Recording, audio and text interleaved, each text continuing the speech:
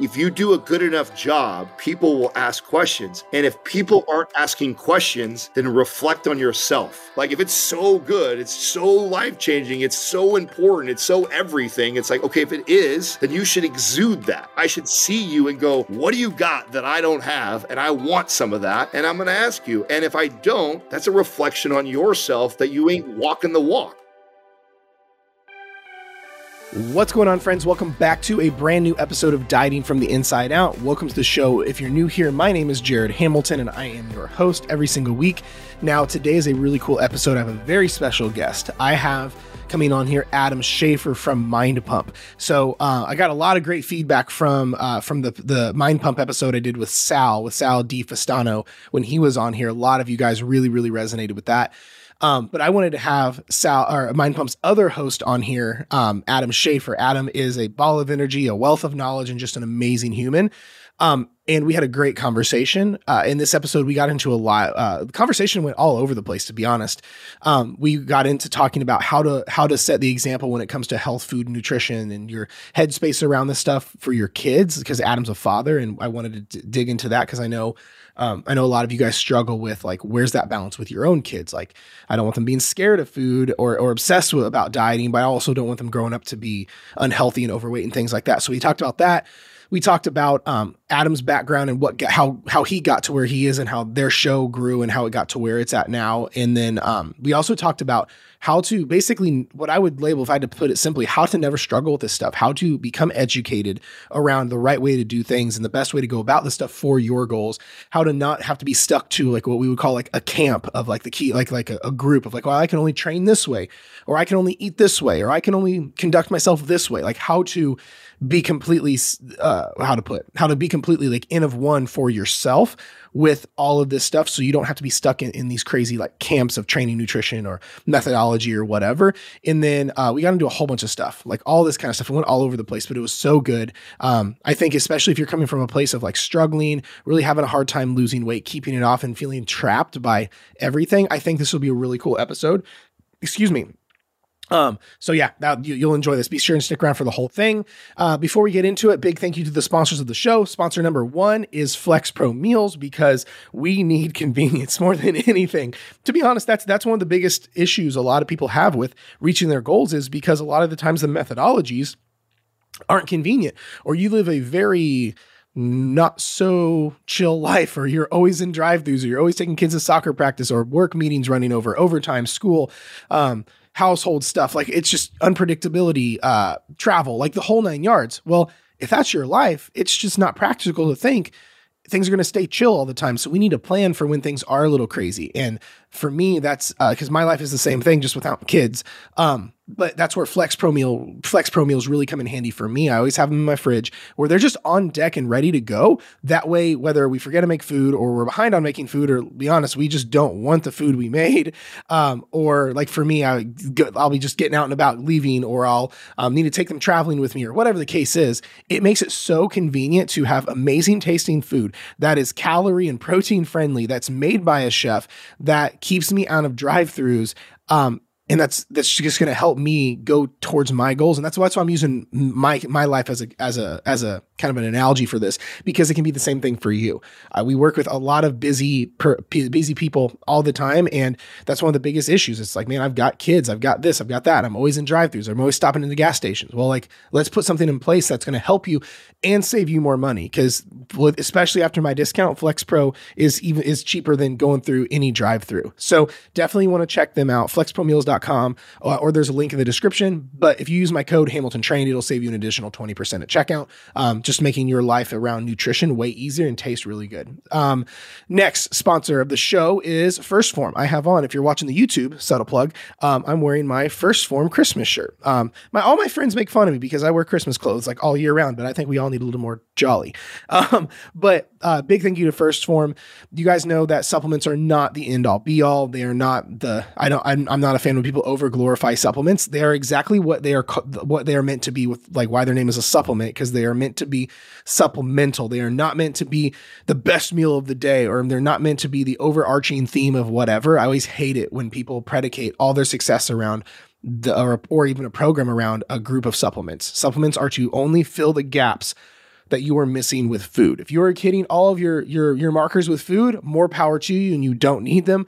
But the reality is most people aren't doing that. Most people aren't getting in enough protein. We know how pivotal protein is for weight loss.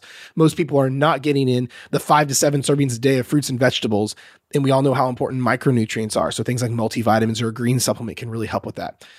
All these different areas, right? A lot of times, like we need to pick me up, whether we need a little bit of caffeine here or a better pre-workout there, whatever the case is. And that's the thing is if these help your overall adherence and they help fill the gaps you need filled, they're pivotal. But the problem is not all supplements are created equal. A lot of times, unfortunately, people go through in the world of supplements, they either go onto Amazon or go into their supplement store and go, what would taste the least shitty and what's cheapest? The problem is you're never going to get the help that you need with that way. Generally, the best and the cheapest never go hand in hand. And I'm not saying you have to spend like an arm and a leg or your life savings, so to speak, on this stuff. But I am saying you do get what you pay for. And unfortunately, with how unregulated the supplement market is, there can be some shitty products on the market for a really long time before anyone finds out. Like I can't tell you how many companies have their products on shelves at GNC's, vitamin shops, or in Walmart's. And they end up having a big like lawsuit and getting ripped off the shelves because either ingredients weren't safe or labels were completely inaccurate and lying. Like it said there was, 20 grams of protein in that scoop and there's really like 11. Things like that. And that's a really scary part. So this is why you don't want to, you have to be careful how you shop for this stuff. So with First Form, I want to make sure you guys and our client base and our community has a place that they can go to that we know they're going to get taken care of. We know they're getting the best stuff. We know it's not made in someone's basement, and things are third-party tested and taken care of and things like that. So if that's your cup of tea and you want to look into supplements or you want to upgrade what you're currently taking, definitely check out First Form, but go to the link in the description. That does support me and the channel. It means a ton. As well as if you're not quite sure where to get started with supplements and you want to make sure you're taking the right stuff, there is a YouTube link down there where it's my supplement video where I kind of give you the rundown on it. But that is it for the sponsor section of the show. Let's get into the interview with Adam, and I will talk to you in just a second. But you threw out a big gauntlet on Instagram the other day saying you're going to beat Sal's interview. Well, they typically say, I don't know what it is. Maybe I promote it better than him. I don't know what, but we have this like inner competition whenever we end up doing podcasts that are similar or whatever. We talk shit to each other, and I'm always asking the people afterwards, like, let me know, let me see how it's doing. If it's performing, if it's not performing better than Sal, I'll push it harder. So that's hilarious. Yeah. We always love it. We have a lot of fun competition, man. It's one of my favorite things about those guys is, everybody is competitive, but you want to see each other win too, so it's not like he's wanting me to fail or vice versa, Yeah. You've always been pretty competitive, right? Because you were like an athlete growing up and stuff, weren't you? Yeah, definitely. I mean, so is he though. Even though he's not like an athlete, like he's just competitive in different ways, right? So and Doug too. I mean, Justin and I have the athletic backgrounds, and so we're competitive, via sport.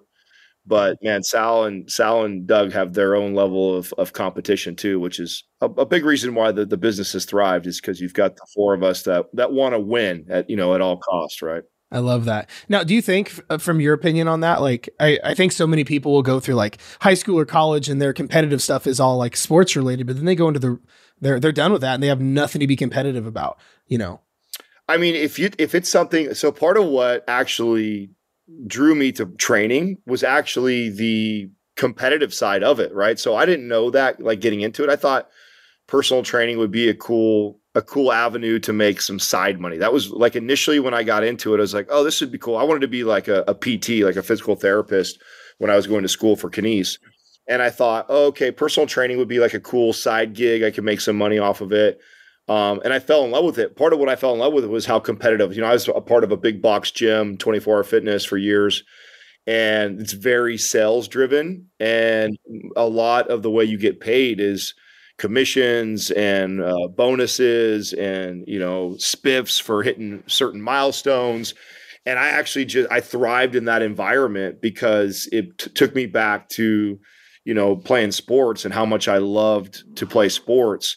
So, I always, if someone told me that they were a, ex-athlete and they love sports, I think there's tremendous value in finding a career path that has that, right? And not all like gyms are like that. So it's not, necessarily, a direct correlation with every trainer gets this competitive side. But we were blessed and lucky to be introduced to a gym like 24 Hour Fitness that was heavily sales motivated, and that aspect of training I really enjoy. So I guess you could say I was drawn to the sales aspect of personal training more than I was even training clients early on, and I attribute a lot of the success that I had to that side of the business because I was an okay trainer. Like I was young.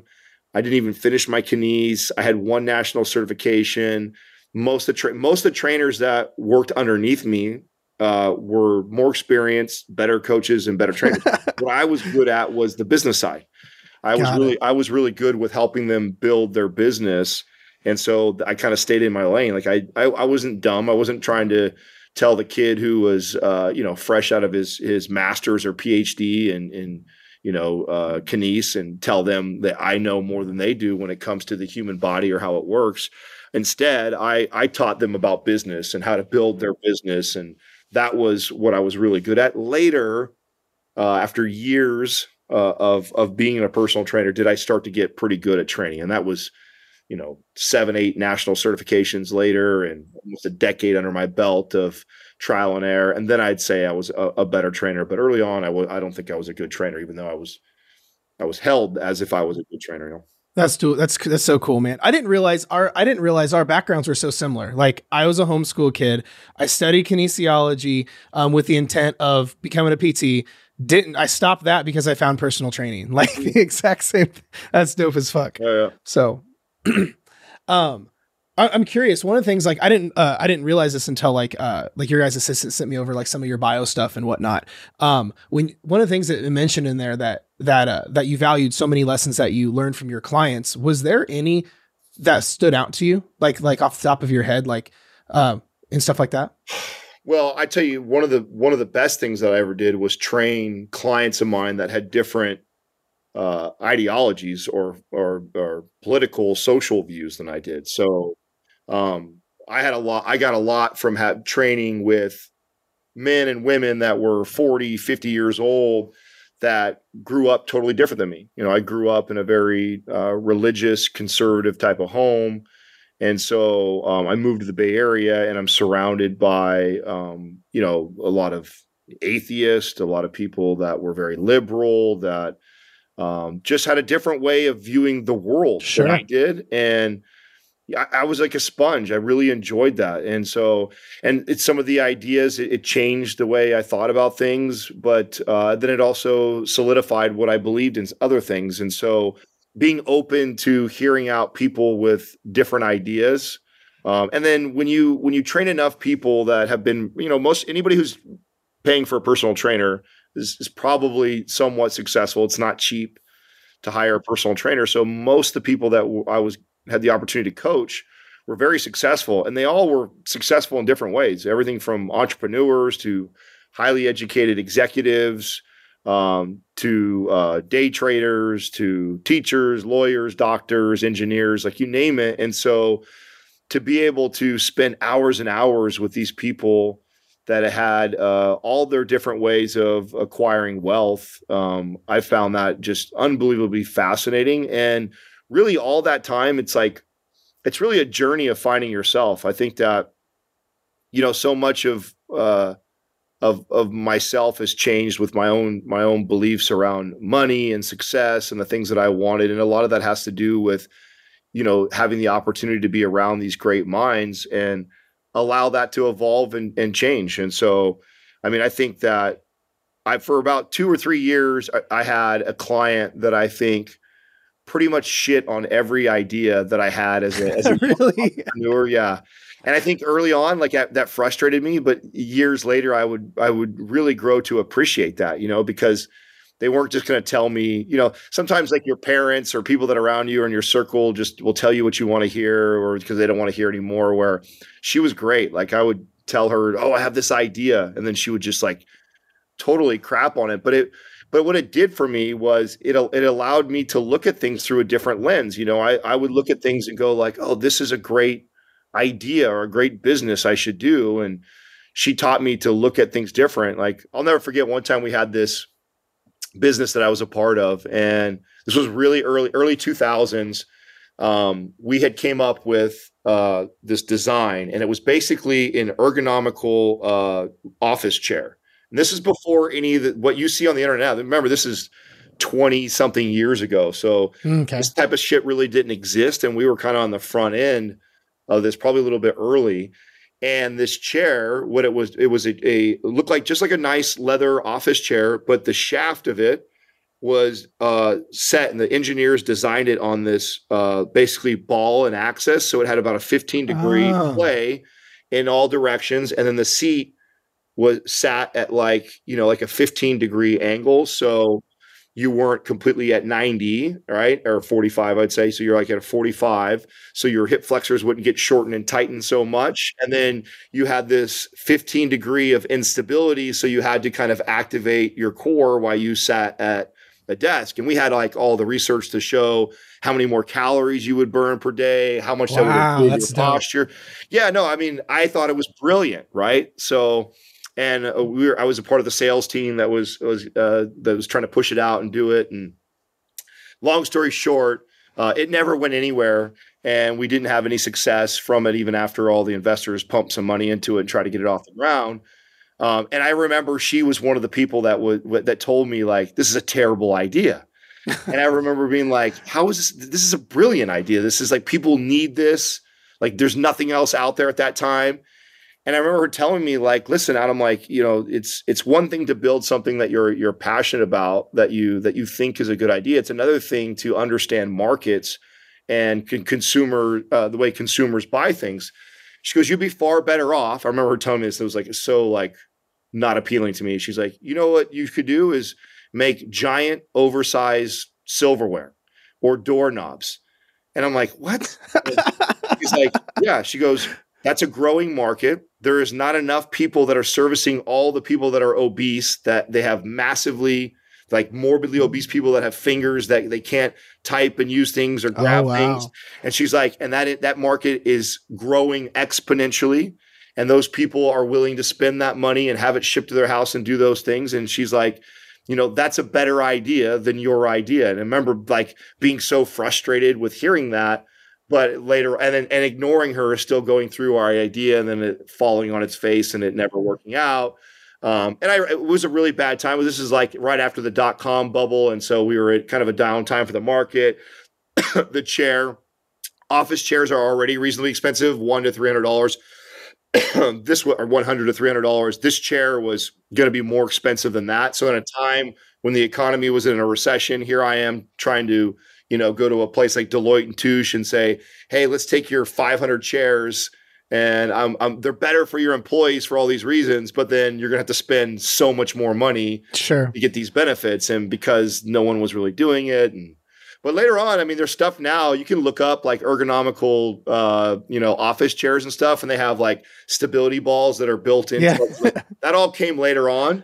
And there's like ideas that are similar to what we did that ended up working out. I guess that one of the big lessons for me in that, one, understanding consumers, two, also understanding timing in a market.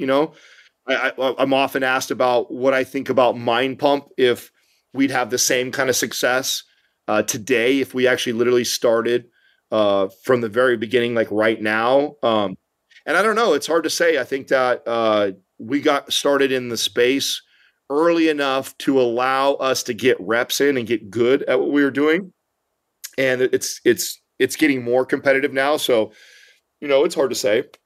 Doug thinks so. Doug thinks that we have this X factor that it's hard to emulate, and he's like, there's, people can give the same advice as you guys, but the chemistry between the three adds an X factor to the show. And so we debate it back and forth. It's a fun debate and exercise.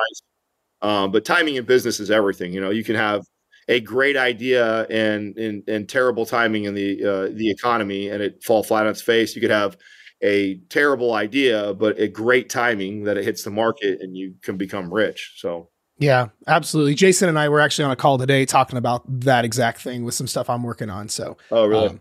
Yeah. So one of the things that, well, first of all, that's so cool that you can have the awareness to do all of that, especially back then, because I think, especially in the day and age now, with like politics and crazy bullshit going on left and right. Like the thought of like going, like when you said you really enjoyed just learning from all these other people and people shooting down ideas left and right, and it makes you open your mind and all this stuff. Like that's like unheard of right now. Everyone's like, oh, I prefer dark chocolate and you like regular chocolate. Go fuck yourself. You're dead to me. It's like, it's the most polar opposite. Yeah. It's unfortunate too, because I really think that's having the attitude of like, when I believe strongly in something, those are the things that I look to challenge and question the most, which is really tough to do. If you believe strongly in something, you tend to attach yourself to that ideology, and then you dig your heels in or stake your flag that this is me or this is what I believe. Versus if I feel that way, like if I feel strongly about it, like those are the things I tend to investigate the most or seek out the opposing ideas to that. I mean, to me, that's where the most growth happens, is in those times when you have a belief that you believe so strongly in that it gets upended, you know? And if you go your whole life, just confirming your own bias all the time, like such little growth in that. So, yeah, I figured that out kind of early, that was a hack. So I really do enjoy people that disagree with me, which is, I mean, sometimes I come off as a disagreeable type of personality, but that's because I embrace it. It's not because like, I like to argue or fight or disagree. I'm okay with being wrong. Like some people, like their whole world shatters if their ideas get blown up in their face, where it's like, I'm totally okay with being like, oh shit, like I totally thought the opposite of that. I'm wrong. Like that's amazing. Like now I know, right? Yeah. I mean, I think this is actually a beautiful segue into like nutrition and training and all of this, because I think that's why we see a lot of people struggle, right? Like they're so married to like the old ideology of something at surface levels. Oh, carbs are bad, or I have to train like Arnold did, or whatever the case is. And they're not willing to be wrong and open their mind to be like, oh, maybe there is a better way, you know? Yeah. Yeah. No, definitely. No, I think that when it comes to training and nutrition, God, that's so unique and individualized to the person that I think not only are you wrong about what you think is right most of the time with it, is that even when you're right and something works for you for a period of time, many times that doesn't work for you later on. And so training and nutrition is very nuanced. And I mean, it's the reason why we both have jobs, right? If it was so easy, then there wouldn't be a need for trainers and coaches to help guide people through this journey. But there's things that I think worked for me in the past that did serve me well that no longer serve me anymore. Or there's times where somebody will do a diet, and because what they were doing before was so horrible, so any sort of structure at all shows them great success. Because they had great success there, they believe that that's the way because it's proven to them that's the way, when in reality it was like, well, it's less about that was the way, and it was more about that what you were doing before was not the way. And because you've eliminated some things that were in your diet or your behaviors before, and you've now changed this way, that's really what it's so. And that's, we're like, we tend to gravitate towards, groups, and we're social creatures. And so we want to latch on to these diet cults or training cults that people promote and share as like, this is the way to train, this is the way to eat. And then, you switch to that and you have success, and then you believe like, oh, this is it. This is the way to do things because I've seen the success that way. And what they don't realize is that it has very little to do actually with the new training program you're following or the new nutrition plan you're following. It had more to do with what you were doing before and what you've cut out or eliminated or changed. That matters more than like this one way or philosophy around nutrition and training. And so when I used to coach people, I used to love to take them through a whole myriad of like different training philosophies and diet philosophies, so that I could not only teach them all of them, but then also help them unpack like what it is that, like, we would go through like the vegan diet for a while, and I'd say, well, how do you feel? And then based off how they feel, I would explain to them why that probably is based off of where they came from and what we're doing now. And I'd say, listen, it's not about the diet per se. It's that, we were eating these types of foods. Your body was craving this. You weren't getting enough of it. You're now feeding enough of it. And so it's rewarded you. So now that you've got that down and you know that feels well, let's go try something like this paleo or Mediterranean diet. And then let's run that for a little bit and then tell me how you feel. Oh man, I feel so good. This is well, that's because when we were running that vegan diet, you were pretty low protein. Now we're hitting your protein intake and you're seeing muscle come on and you feel really good. It's not because the Mediterranean diet, it's because that other diet, you were having a hard time hitting your protein intake. And now that we're following this Mediterranean diet, we're doing better with that protein. Okay, now let's take it to the whole extreme on the other side. Let's go ketogenic or go carnivore and then see how you feel from that. And so, yeah, I would love to take clients through that and then try and teach them, what it is they feel, what it's most likely why, because of, and then understanding that you don't have to live in these rigid rules of like, we have to follow this diet. It's like, these are structures that people have created for you to have like guidelines to follow, but don't fall in the religious trap of you have to follow this one. I mean, there's nothing wrong with being mostly vegan, but then you add some fish and chicken into your diet every once in a while. It's like we have this idea that like, oh, you can't call yourself a vegan. You can't be part of the community if you go have fish or chicken every once in a while, and then we're going to ostracize you. It's like, who cares? It's like, I do like some of the things that I get from the benefits of that, but then I also recognize I struggle with getting protein, so I need to find a way to do that. So maybe there's a balance. Maybe there's somewhere, same thing goes like, oh, the carnivore diet, I felt so good because my autoimmune was suppressed. And okay, well, we probably don't have to eliminate all carbohydrates for you to feel that way. Maybe some of the starchy carbs that you were having, or maybe the processed foods that you were having, those types of carbs were maybe causing some issues in your gut. So maybe we don't have to go full carnivore. Maybe we do a high fat, high protein, but then we introduce things like rice or things like sweet potato or yams, which tend to be okay for most people's systems in their gut. And then go like, okay, so you're not really all carnivore. You're like, you eat mostly that way, but then you allow this. Well, what does that mean? Where do I fall? What group am I in? It's like, so that's my spiel on like diet culture, because we tend to want to put ourselves in these boxes. And luckily I was this in high school, right? So this is a personality trait of mine that is like, I've always hated this idea of like cliques and groups. I was a kid who was popular in school, but I was popular because I had friends in every group, like because I didn't identify with just the athletes and jocks. I didn't identify with just the skaters and stoners. I didn't identify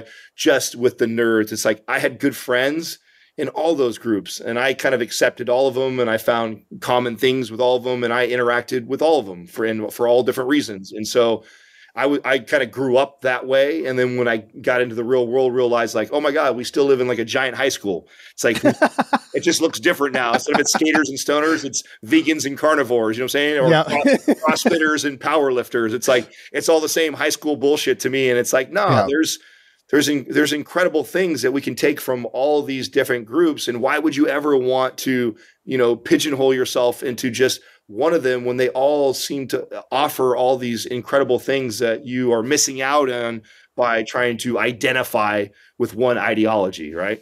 That's huge. I love that so much, man. I don't think you could have said that any better. I mean, I think people are so conditioned that they have to choose a group. Like I'll see someone that likes a more plant-based lifestyle, but like you said, they're like, but I really like a little bit of chicken, eggs, and fish. I eat mostly vegan style foods. But then it's like, now I have to almost explain my reason why. It's like, bro, just eat how you like to eat. That gives you the results that makes you feel good. Like, you don't have to pick a camp. I think that's such a big thing. Yeah.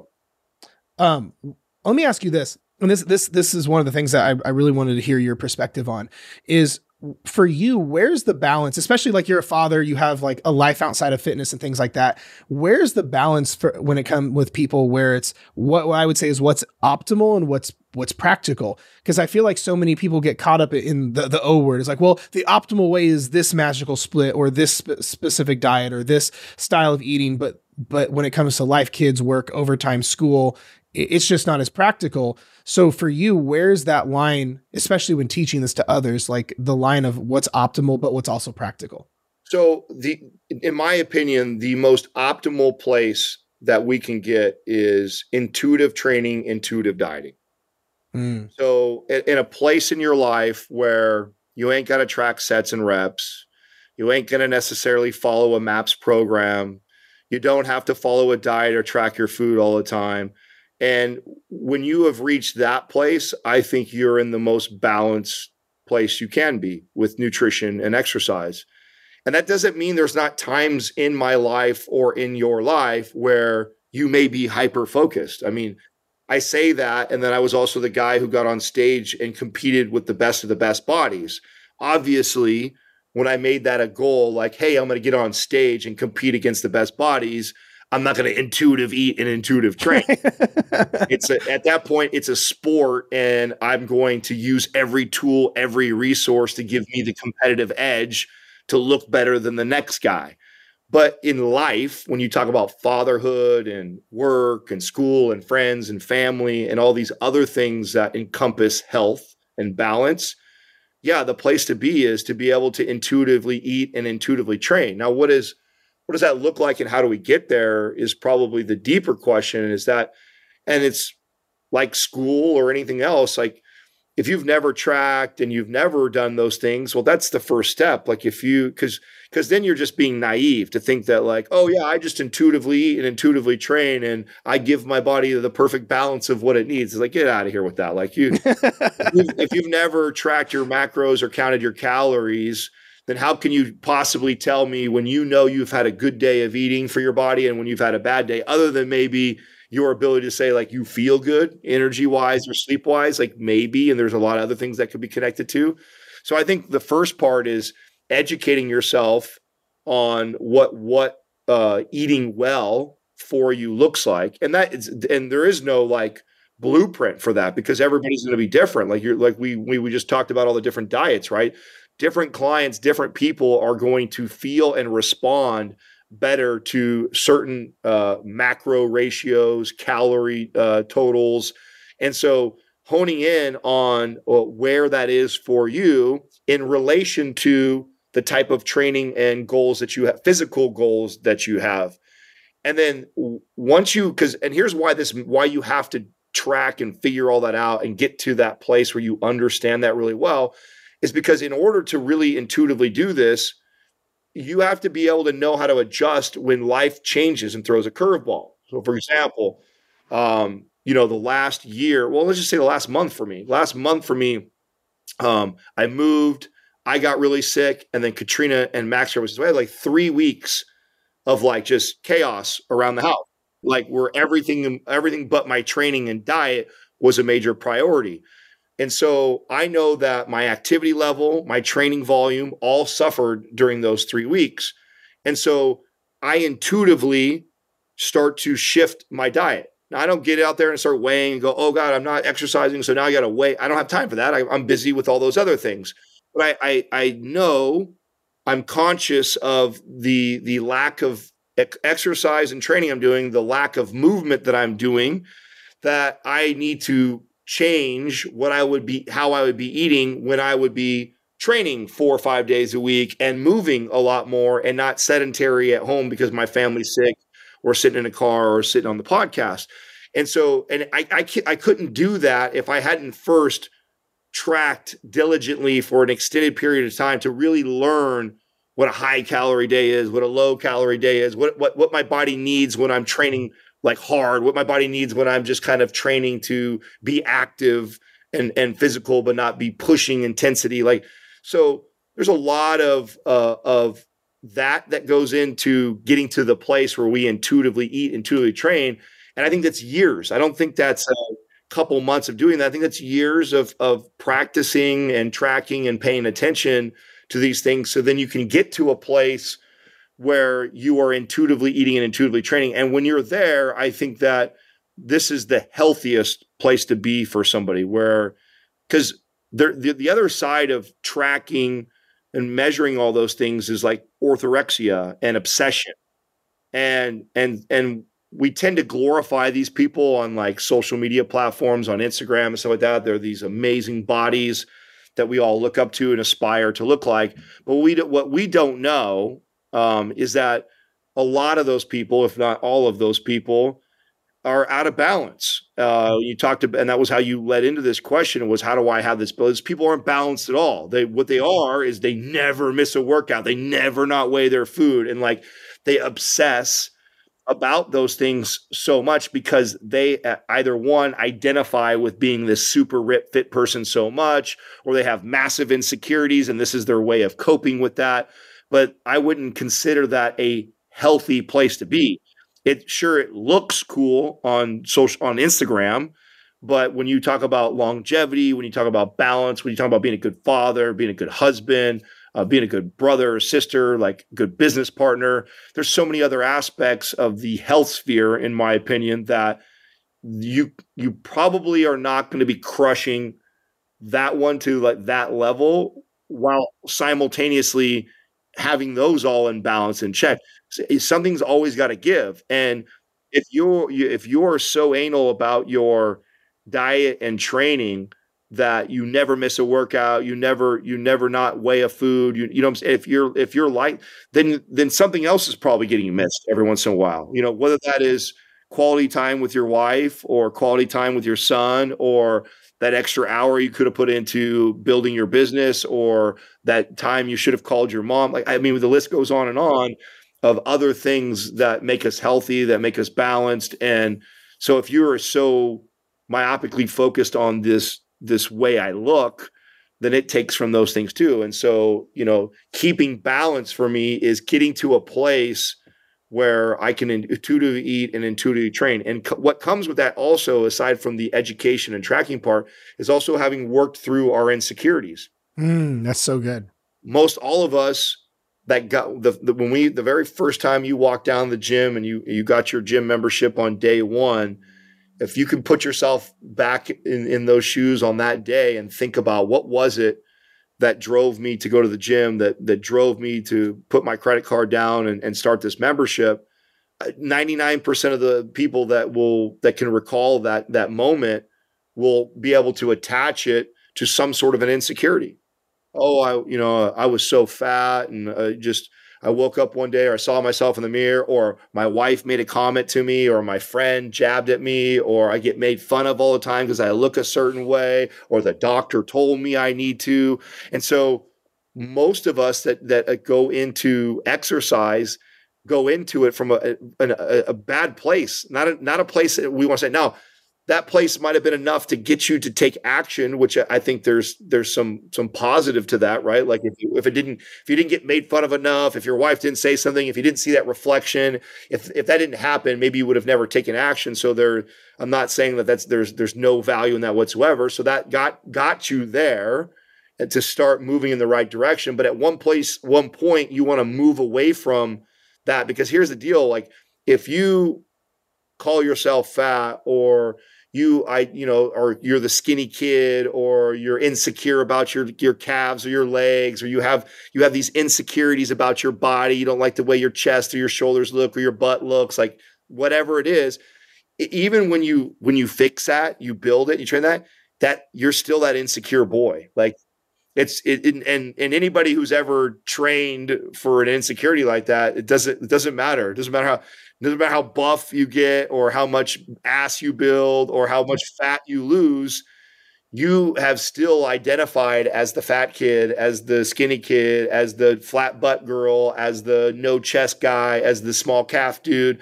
You've identified as that person for so long that even all the exercise and training you did to build or fix those things still doesn't fix the identity, the body image issue that you have, that you started with to get there. And you've got to move away from that.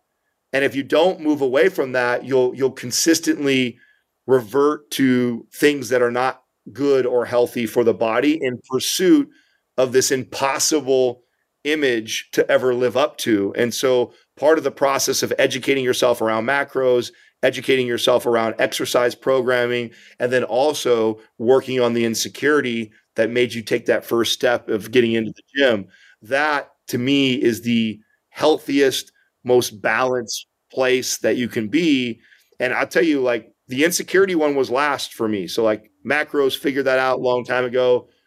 Exercise programming, figured that out a long time ago. Still got that deep rooted insecurities. And so for me, like, because mine were physical. I was the skinny kid who got teased for being skinny for forever. I've got the terrible calves for how big of a dude that I am. Like, so those have been like these big insecurities my whole life. So I would intentionally challenge myself. I remember I'll never forget when I first started trying to address this, and this was years ago. And I was still kind of insecure about my calves. It was like, I committed, like I was going to go to the gym in shorts every single day. I didn't care how cold it was or not. It's like, I need to face this insecurity and move past it. And part of what was crazy was that whole time, nobody ever said anything about my calves. No one gave a fuck. Nobody gave a fuck about them, whether they were small or not. And more than likely, it was just in my own head because I trained the shit out of them. They came a long ways during that time. But what I think helped me through that process was facing that insecurity, putting it on the front stage. Like, I'm coming in with shorts. I don't care if it's 30 degrees outside. I'm wearing shorts all year long. And I'm going to be staring at my insecurity until I get comfortable with it and recognize that nobody else gives a fuck. Why should I give a fuck? And move past that. So I think that, and that's obvious, I'm sharing my example. Sure. I love that. Of an insecurity that I had to work through. So we all have that though. Mm-hmm. And so you got to face that. You got to move past that if you're going to move to this, enlightened version of you of exercise and training. Otherwise, you've always got this deep-rooted insecurity that is what's driving your behaviors around exercise and health. And unfortunately, even if it's what motivated you and got you moving in the right direction, it's not an optimal way to be long-term. Yeah, that's so good, man. And it's not all going to happen in a 12-week program. No. Years normally, man. Long time. I think it's interesting, and I hate it, like, because I'll get questions and stuff like this about the more mindful or intuitive, just knowing, and I think it's glorified on social where it's like your body should just know. I'm like, no, Mrs. Jones binge eats every other day and knows exactly what to do but doesn't do it, and has a horrible relationship with her food and herself. Saying you just know doesn't help that, No. And honestly, most. This was really brought to my attention when I got into competing. When I got into competing, I really had this idea that I was getting the opportunity to meet some of the brightest minds in the space. I assumed that if these were the most aesthetic physiques in the country and in the world, and they're the 1% of the 1%ers at this elite level, like, man, their level of nutrition knowledge and training knowledge, it's going to be. So I was like, I really went into it thinking this way. Yeah. And I got in there and I went, oh my God, like, it's the opposite of that. I saw more eating disorders, more dysfunction, more insecurities in that small population of people than I did in my entire career training morbidly obese and regular ass people. There was more in that specific group than there was in all the collection of people that I trained. That was so fascinating to me. And what it really highlighted for me is that, man, looking a certain way is not even the big piece. This is just, it's such a small piece of the whole puzzle when it comes to living a very healthy, fit, and balanced life. And unfortunately, these are the people that we're aspiring to be like, or we're looking up to on the cover of magazines, and we're listening to their advice on how to train or eat, or to your point about the lady who should just know. I mean, the reason why that's shit advice is because they don't know any better. They haven't even worked with their own shit. They're still, sure, they figured out how to weigh food and discipline themselves and beat themselves up, but they're still motivated and deeply, deeply insecure about their own shit. And so we all of a sudden prop them up on some pedestal, like they should be in some position to coach Susie, who's struggling with weight her whole life. Like that person has no business doing that. Just because they figured out one piece of the puzzle of like how to weigh food and how to show up to the gym. It's like, that's only a fraction of this whole process. And yet we're putting these people on these pedestals and allowing them to be the voice of reason or authority in the space, which is what gave us this was the motivation behind Mind Pump on day one. Was like, we saw the landscape, we saw the people that everybody was paying attention to, that was garnering all the attention in the space, and we were like, man, this this is not the stuff. This isn't what's going to really help most people. In fact, most of them were parroting the same shit, talking to each other, attracting other fitness professionals. And it was like it was a dick measuring contest on who knew more science or who knew more about nutrition. And it was just like these guys going back and forth, capping on each other. Meanwhile, we're losing the majority. The majority of the people don't even care about all that nuanced bullshit at all. And yet the whole fitness space, in my opinion, is going after other fitness people. And they're so concerned about what those people think about what they have to say, while meanwhile losing the majority in the conversation because they're so insecure about how their peers are going to view them that they're regurgitating this bullshit that the Susie doesn't care about. And so we saw that and we were like, oh my God, like if we can just get out there and get enough attention, we know the information that we're providing is going to help the majority. And it's going to be better advice and information than the majority. So if we can just find a way to get a little bit of attraction, we knew that we would ride the wave with the growth of podcasting, with the growth of social media, because when we looked at the landscape, we really kind of looked at all the, and that's not to say there wasn't anybody that has putting good information, but when I looked at the top 10% of content that was being created, it wasn't created by the best content creators. It was the people that were entertaining or looked a certain way. And so we all were like, man, like we know the advice we have to give is significantly better than theirs. So if we can just attract a sliver of their audience, we've got a huge business right there in itself. And so that was what gave all of us the belief that even though we weren't media heads and podcast people, that we would figure this thing out and eventually be as big or bigger than we are. I get asked all the time if I thought that we would be this big. And I said, well, no, I expect us to be bigger. And we have. I love that answer. We did since day one. That's real talk. Yeah. I think too, to have massive success, you have to be a little delirious like that. There's a little bit of 100%. Probably narcissism in that we believe that we were that good. So, fuck, if we don't believe it, who else is, right? So we have to believe it. We have to believe it first before anybody else does. So agreed. Yeah, we all believed on day one that it would be every bit this big or bigger. So that's incredible, dude. I love it. I know we've brought up fatherhood and your son a few times here, and most of the people who listen to the podcast in my community have kids and stuff like that. And one thing I'm curious your thoughts on, because we're like deep in this talking about this stuff with all of it.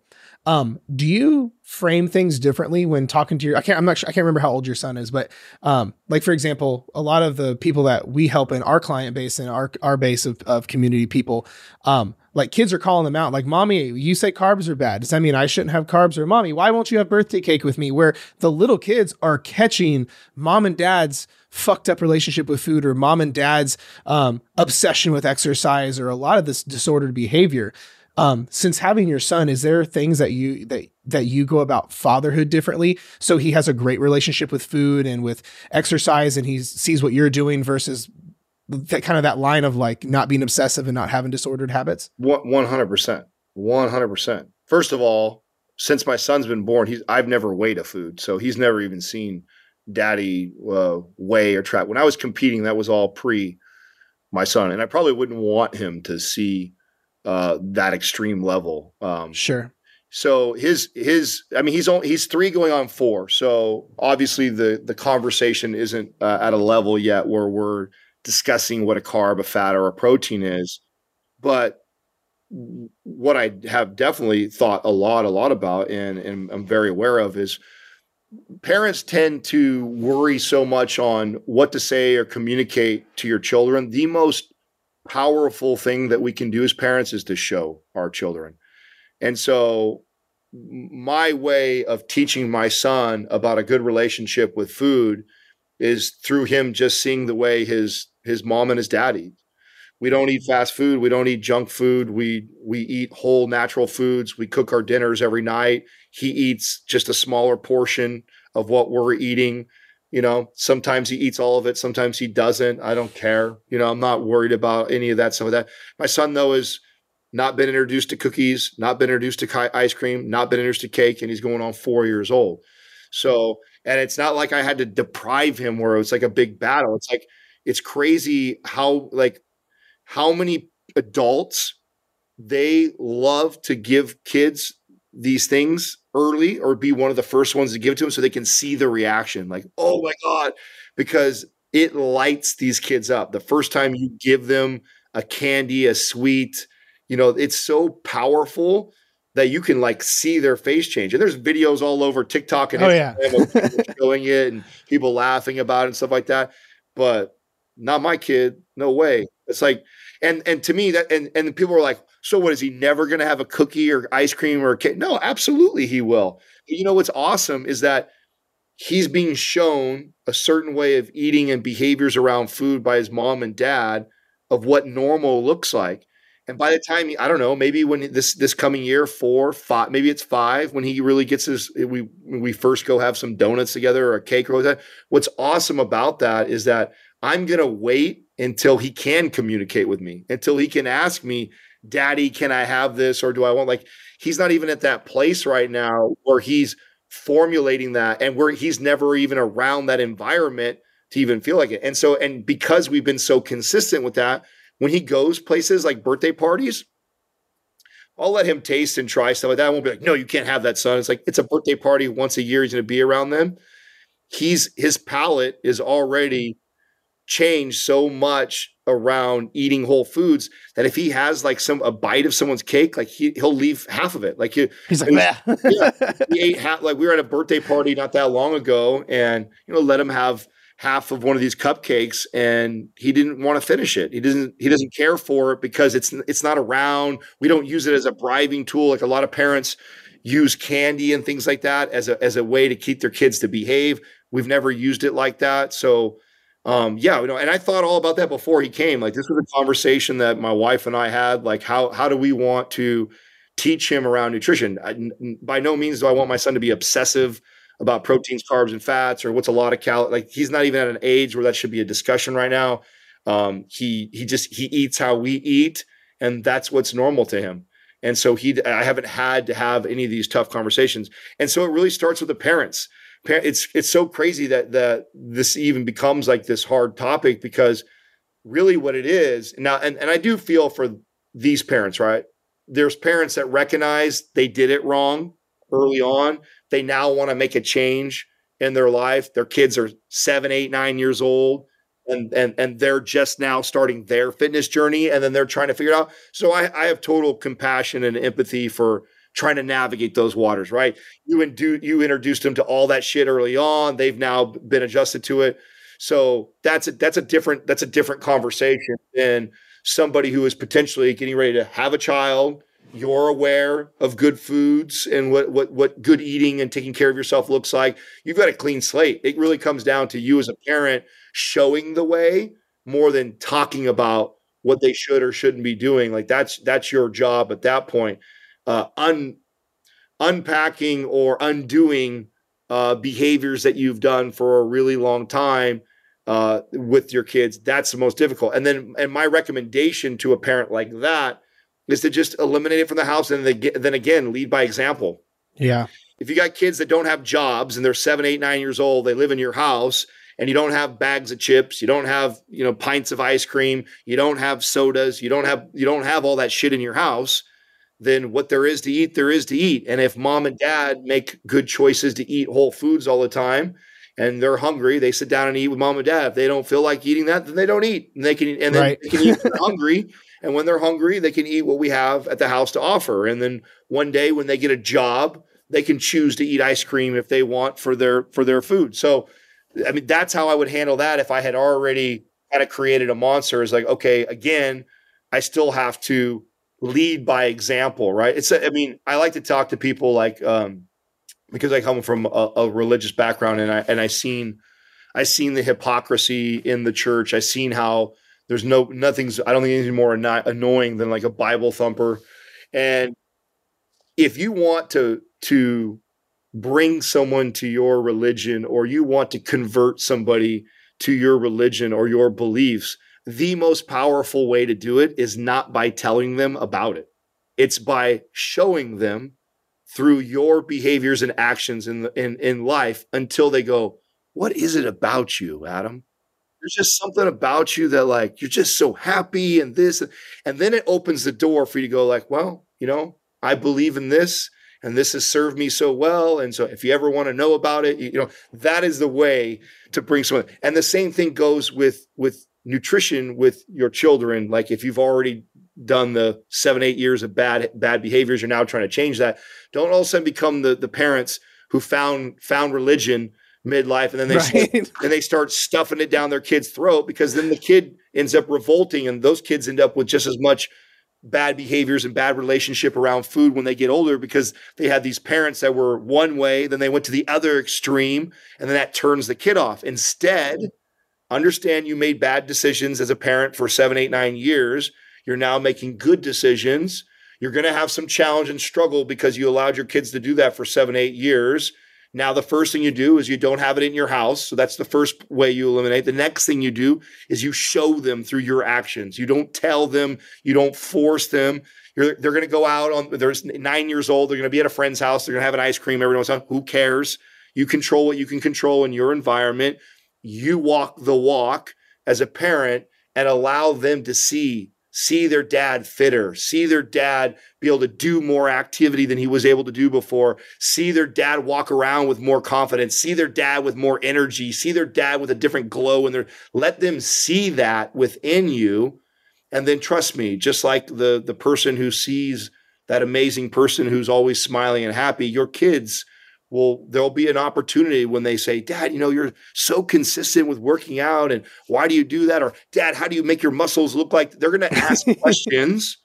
And when they ask those questions, then you now have that opportunity to share with them how powerful feeding your body the right way is, and exercising the right way, and what it can do for your life to learn how to do that. And you know what? This is what your dad's here for. I'll help you and I'll teach you if you want to know. That's the way to indoctrinate your children into living a healthier, better life around food and exercise, not becoming a Bible thumper because you found God all of a sudden, in your life. Now you're going to shove the religion down your kid's throat because you think that's what's best for them. No, you already fucked up for 7, 8 years. Own your shit. Okay. You should have done better out the gates as a parent. That's okay. You learned, you made a mistake. Parents make mistakes all the time.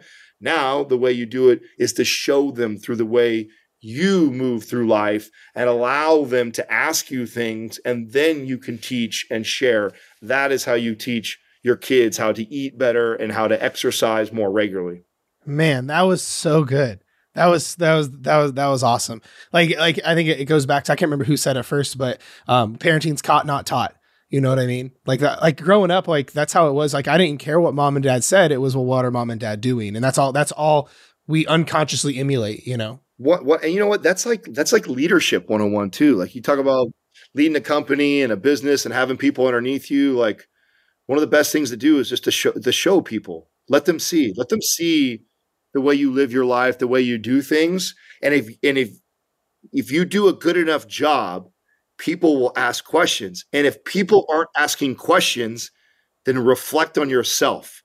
Don't look outwardly on, I'm going to push it on them. It's like, if they ain't asking me questions, then I'm not living it enough to show like how powerful and how, if you really, this is how I always felt like religion. It's like, if your God, your religion, if your thing is so good, then why you got to tell me about it?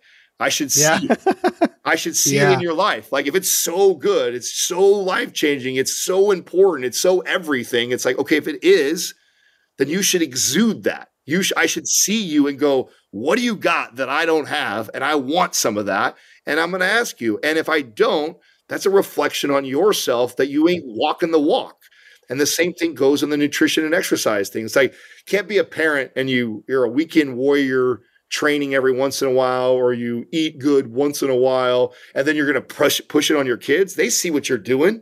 They see you coming home with the Jack in the Box, 2 nights out of the week, and they see that you have 2 good weeks of training, and then you fuck it off for a month, and then you're gonna guilt them for making an ice cream choice come on, like walk the walk first and do it consistently for a while, and discipline yourself as the parent, as the adult, to get them attracted and get them curious about what it is that dad does or what's so different about dad. Let them, and until you do that, you got to continue to work on yourself, and then you'll attract that. I love that, man. Dude, this has been so good. Final question. What are you most excited about right now? And like, what are some stuff you're working on? Like personally or the business or whatever, like what are you fired up about now that you're working on? So I like a lot of the stuff that we do in real estate. So that tends to be my favorite. My favorite conversation is around the business. And, like I'm really proud of what we've done. Like, we've had the opportunity now to have met a lot. I think we've done 500 or 600 interviews of all kinds of very brilliant, successful people in and out of our space. And every time I'm always intrigued by how they make money and what kind of business they've built. And I tell you what, man, I've yet to find somebody who I would trade places with. I think that we have done a really cool job on the way we've built this business. And we kind of had this idea early on. We thought of this, we decided it early, and we've done a good job of executing. We continue to execute on this. And that was, as the business continued to scale and grow, that we continue to scale ourselves out of the business. And that's really unique to social media type businesses. And I'm sure you even learned this in NCI, like you are so powerful to your brand. Like, you're your brand, and everybody builds everything around themselves and like their name, and they're the image on their social media. They're the image of everything. And initially we did that, right? We had to kind of grow our own social medias. We had to build up the podcast, but behind the scenes, we were always building this robust machine that you could remove one of us or potentially all of us, and it would still keep chugging along and still keep growing and building. And we've really achieved that. So that excites me. And it excites me that we continue to do this as we continue to build more things and do more things within the business. And at the same time, simultaneously remove ourselves from it. Like, the going joke right now at the studio is that, I'm looking for my replacement. Who's going to replace me on the show? And not because I really legitimately want to, but I would be okay with that. Like, I don't need to be the face or one of the hosts on the show. I really enjoy the stuff behind the scenes more than I even enjoy talking on the podcast. I know that I'm a personality or character within the show that I know that I'm sure there's people that like that and that would maybe miss me if I went, but we've done a good job that I really believe we could bring somebody else into that role, and the business would still keep operating. So I get excited about the real estate stuff, the investments in the companies that we're doing, the stock moves that we're working on, the different arms and partnerships that we're doing with the business. And so there's a lot of that. There's a ton of that's going on that pulls me in all different directions. It keeps me super busy, and it excites me. And it's hard. It's not easy. It's like I never feel like I'm 100% succeeding in any of them. There's always something to be done. There's always a fire to be putting out. But I thrive in that environment. I like being challenged that way. I like that. I mean, I'll never forget this conversation I had with my wife. This was like, I want to say year 3 or 4 into the podcast, maybe year 4 or so in the podcast, and I'm driving home from work one day.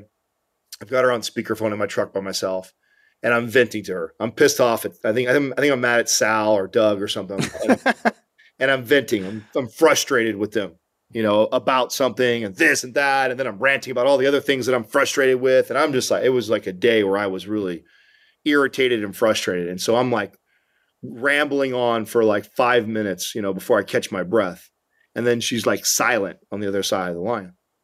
And I'm like, hello? And she's like, are you done? And I said, yeah, I'm done. What does that mean? And then she's quiet again. And I'm like, what? She's like, would you have it any other way? Oh, shit. And I had to like really think about that. Wow. And I said to her, I said, well, no, you're right. Like, if it was easy, it would be no fun. I mean, if there wasn't frustrating days and it wasn't hard, like the reward, the things that I'm excited about is that it isn't easy, that it's challenging, that I'm constantly being challenged, that I'm constantly being frustrated. It's like, that is the things that I enjoy most. And if it was all laid out and easy, and every time I tried something, it worked out and everybody did exactly what I told them to do, like, it wouldn't be fun. This is the fun part is it's hard and I get frustrated. And it was such a powerful moment for me in the business because I remember feeling that way. And I know inside emotionally when I was saying all that stuff that I was frustrated and angry and I didn't want that to be happening. But then when she really challenged me to think about that and ask myself, would I want it any different? And would I want all those things solved and fixed? I thought, you're right. Like, then I'd have nothing to be working towards or doing, right? If all that stuff is not a challenge. I was like, man, that's such a great point. So I'm excited about all that stuff. Like as it scales and grows, it doesn't get easier. I think some people think that or believe that. The bigger this thing it gets, the more challenging it is. The more employees that we have, like all those things. In fact, literally yesterday, I was sitting with my staff, a vulnerable moment for me. I was apologizing to my team and just saying that, as the CEO, I get really overwhelmed with all the different moving parts, and I value you guys so much, and it doesn't matter that I say that. I have to show that. And I haven't been showing that enough. And, this is me this year committing to you that I'm going to get more face time. I'm going to spend more time with you because what you guys do for this business is so incredibly valuable. And I don't want you ever to feel that way. And I don't want to just blow smoke up your ass and tell you, like, I want to show you by adding value to your life. And so my commitment this year is to every day I'm going to spend more time with all of you in here. And so, that's something I'm excited about following through that commitment. So I love that, man. That's incredible. Where can people find you? If for some reason they somehow know me but don't know you, if that's even a thing, but like, where can people find you at? Mind Pump, anywhere. You could Google us now, right? You can find us anywhere, Mind Pump. But the thing I always tell people that are finding us is like, but take advantage of all the free stuff. I mean, we've created so much free content. Big focus this year too is adding more free. We have a lot of good free content coming out this year that we have. So I'm super excited about that too. So yeah, take advantage of all that. mindpumpfree.com. That's all of our free white papers that we've created. We've got 3 YouTube channels that has everything from exercises to the show to short clips of information that you can share with clients and friends. So take advantage of all the YouTube channels. You can find us on all platforms, Spotify, iTunes, YouTube, you name it. So take advantage of all the free content first before you buy anything from us. I love that, dude. This has been so good. I really wow, words are hard. Really appreciate you taking the time and talking with me. This has been great. Thanks, Jared. I appreciate it. And we are back. Thank you so much for tuning in to today's episode of the show. It means a ton. A few things before you leave, because I have a lot of stuff for you. Number one is absolutely take advantage of the free content that we have. My thing is I never want to come across this and be like a big pitch fest or anything like that. And I want you to utilize and take advantage of our free content, just like Adam talked about, like utilize their free content. I want you to utilize my free content. One of my goals has always been, I want my free content to be better than their paid content, not like Mind Pump. I'm talking about like other coaches specifically. Like I want my paid content to be better than other people's free content. And that's the thing is I have all that for you in the description. If you have not gone through my fat loss checklist free course, it's a 5-day email mini course that'll change your life. And I've recently updated it and completely overhauled all the videos, and it'll change your life quite literally. I get emails almost every day about it from people, how happy they are with it. And it's completely for free. So it's called the Fat Loss Checklist. Go to hit that in the link below.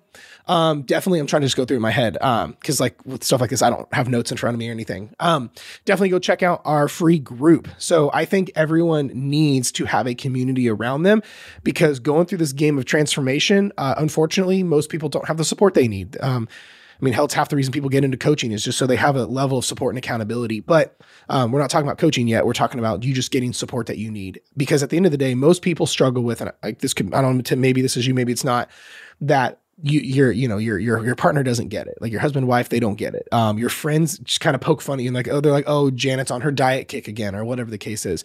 Or you feel just alone on this journey. It's terrible. And we become unconsciously like those we associate with. So it's no wonder you struggle and fall off. So I want you to have a home base that's completely free where you can go to get loved on, to get the support, to get the help that you need to push you in the right direction. So I have that for you. It's a group called Fat Loss Simplified. It's hosted on Facebook because everyone has it. You're on Facebook anyway. So definitely go check that out.